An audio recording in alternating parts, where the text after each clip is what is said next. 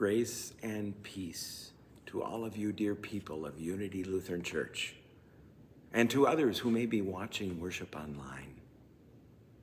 Today we find ourselves in the midst of the wilderness, hearing those voices from the prophet Isaiah and from John the Baptist some 400 years after that. Prepare the way of the Lord, make his path straight. Now, you would think that after 2023 years, we Christians would have our act together, but we don't. You would think that after 40 years of being a pastor, I would have my act together, but I don't. So together, as we did in our opening litany, we confess that we are not prepared, we are not ready, and we never will be on our own. But our prayer this day is that Christ would make us ready. Ready or not, God is here. Now, there's something about this season of Advent that we seek something more, fuller, deeper, longer lasting as we continue in the wilderness. Now, know that the wilderness, the beauty of the Christ the King campus here, thanks to those that made the video, is not quite the same as the wilderness that many of us are in. We are in the desert. It is desolate. It's lonely. We have no idea where we are or where we're going. That wilderness forces us to have this deep and holy longing for the Lord to come, to act, to find us, to redeem us, to even take us home. Now, as Christians, we don't withdraw from that wilderness or run away. We try to make it better. But there's something that's still not right. There's brokenness and pain all around us. Advent creates a certain restlessness within us. We long for wholeness and peace, an awareness that apart from God, we are just not right. As St. Augustine wrote, "You have formed us for yourself, and our hearts are restless until they rest in you, O God." Then this character, John the Baptist, shows up in the wilderness, bringing good news, proclaiming a baptism of repentance and forgiveness, but more importantly, pointing beyond himself to the one who is coming. Now, John the Baptist was not afraid to speak the truth and call a spade a spade. He denounced evil wherever he saw it, bringing light into those dark places. That's what got him beheaded, as he spoke the truth to Herod about Herod's brother's wife. And that's our next problem. We're not always honest with ourselves. We dress up and we come to church and put on our best smiles. We see our neighbors and our friends at coffee, and all is well. How you doing? Fine. But deep down underneath, John the Baptist is calling us to come clean this time of year and to be honest with ourselves and to quit trying to hide in the glitter and the flickering lights and everything else that goes with this season. To run away from ourselves by going shopping and going to parties. It's hard to prepare our hearts when we're not honest with ourselves.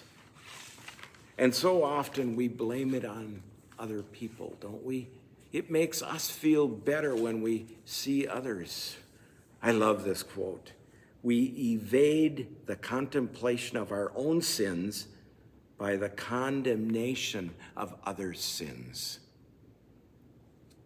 So who are we really? It would be a shock for others to perhaps see who we really are, because our outsides don't always match up with our insides. A man was bragging to his friends about how his wife waited on him hand and foot. He boasted, "Why, just the other day, she came crawling to me on her hands and knees." It was just too much for his friends. And they said, "Come on, Frank, this is 2023. What did she really say to you?" Frank confessed. She said, "Come out from under the bed, you coward." The impression on the outside sometimes has little to do with the reality of the inside. And God knows us well, and our preparations are all about admitting that it's all about God, not us. But we tend to look in all the wrong places. We tend to look at other things that make us happy rather than a pure joy that can come upon us. There's a paraphrase of 1 Corinthians 13 that speaks this message. "If I decorate my house perfectly with plaid bows, strands of twinkling lights, and shiny balls, but do not show love to my family, I'm just another decorator. If I slave away in the kitchen, baking dozens of Christmas cookies, preparing gourmet meals, and arranging a beautifully adorned table at mealtime, but do not show love to my family, I'm just another cook.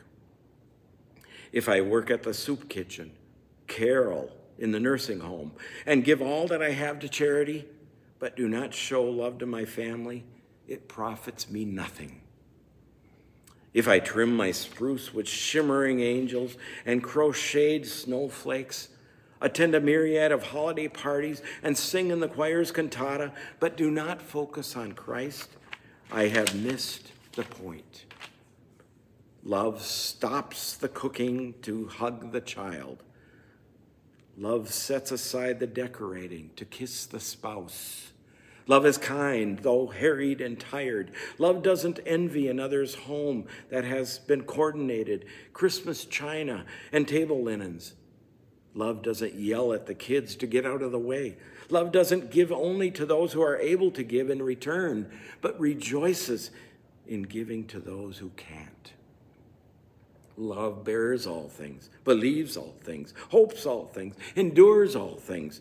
Love never fails. Video games will break. Pearl necklaces will be lost.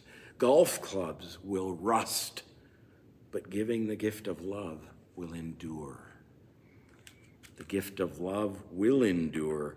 And that's what Advent and Christmas is all about, as it brings out that love and prepares our hearts for this world around. But you may be asking, where do I find God in the midst of the wilderness that I'm in? How can this happen? How can we make room for Jesus?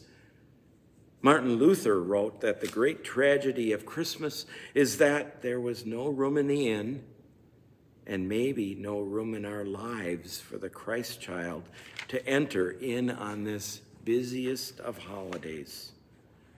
Every day and every year, the great tragedy of Christmas is repeated over and over again, and this tragedy continues.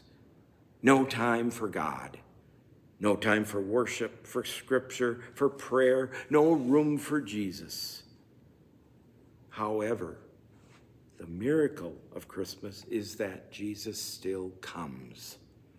He finds his place in your heart and in this world. He is the light that shines in the darkness. We live in a world that during the holiday season seeks to run away from the darkness of life. The darkness is both the long nights and the darkness of despair that casts its winter shadow upon our souls. But the great challenge of Christmas is to find room for Jesus. The great miracle of Christmas is that Jesus comes. Even though he is shoved into a stable, the miracle still happens. Even though our lives are swamped with too much too little time, Jesus is born. In the darkness of our fears, in the shadow of our guilt and shame, in the long night of our hope, the light shines. We find Jesus in the simplest of places. I conclude with a story, Lunch in the Park with God. There was once a little boy who decided he wanted to find God. He knew it would probably be a long trip, so he decided to pack a lunch, 4 packs of Twinkies and 2 cans of root beer. He set out on his journey, and he went a few blocks until he came to a park. On one of the park benches sat an old woman looking at the pigeons. The little boy sat down beside her and watched the pigeons too. When he grew hungry, he pulled out some Twinkies. As he ate, he noticed the woman watching him. So he offered her one. She accepted. She smiled at him.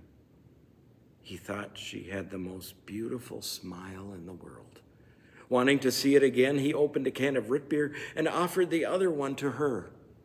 Once again, she smiled that beautiful smile. For a long time, the two sat on that park bench eating Twinkies, drinking root beer, smiling at each other and watching the pigeons. Neither said a word.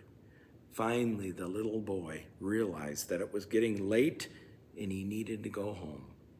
He started to leave, took a few steps, turned back, and gave the woman a big hug. Her smile was brighter than ever before. When he arrived home, his mother noticed that he was happy, but strangely quiet. "What did you do today?" she asked. "Oh, I had lunch with God." Before his mother could reply, he added, "You know, she has the most beautiful smile in the world." Meanwhile, the old woman left the park and returned to her home. Her son noticed something different about her. "What did you do today, Mom?" he asked. "Oh, I ate Twinkies and drank root beer in the park with God." And before her son could say anything at all, she added, "You know, God's a lot younger than I imagined." God is coming, ready or not.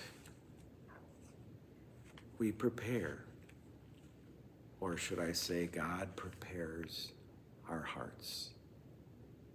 Amen.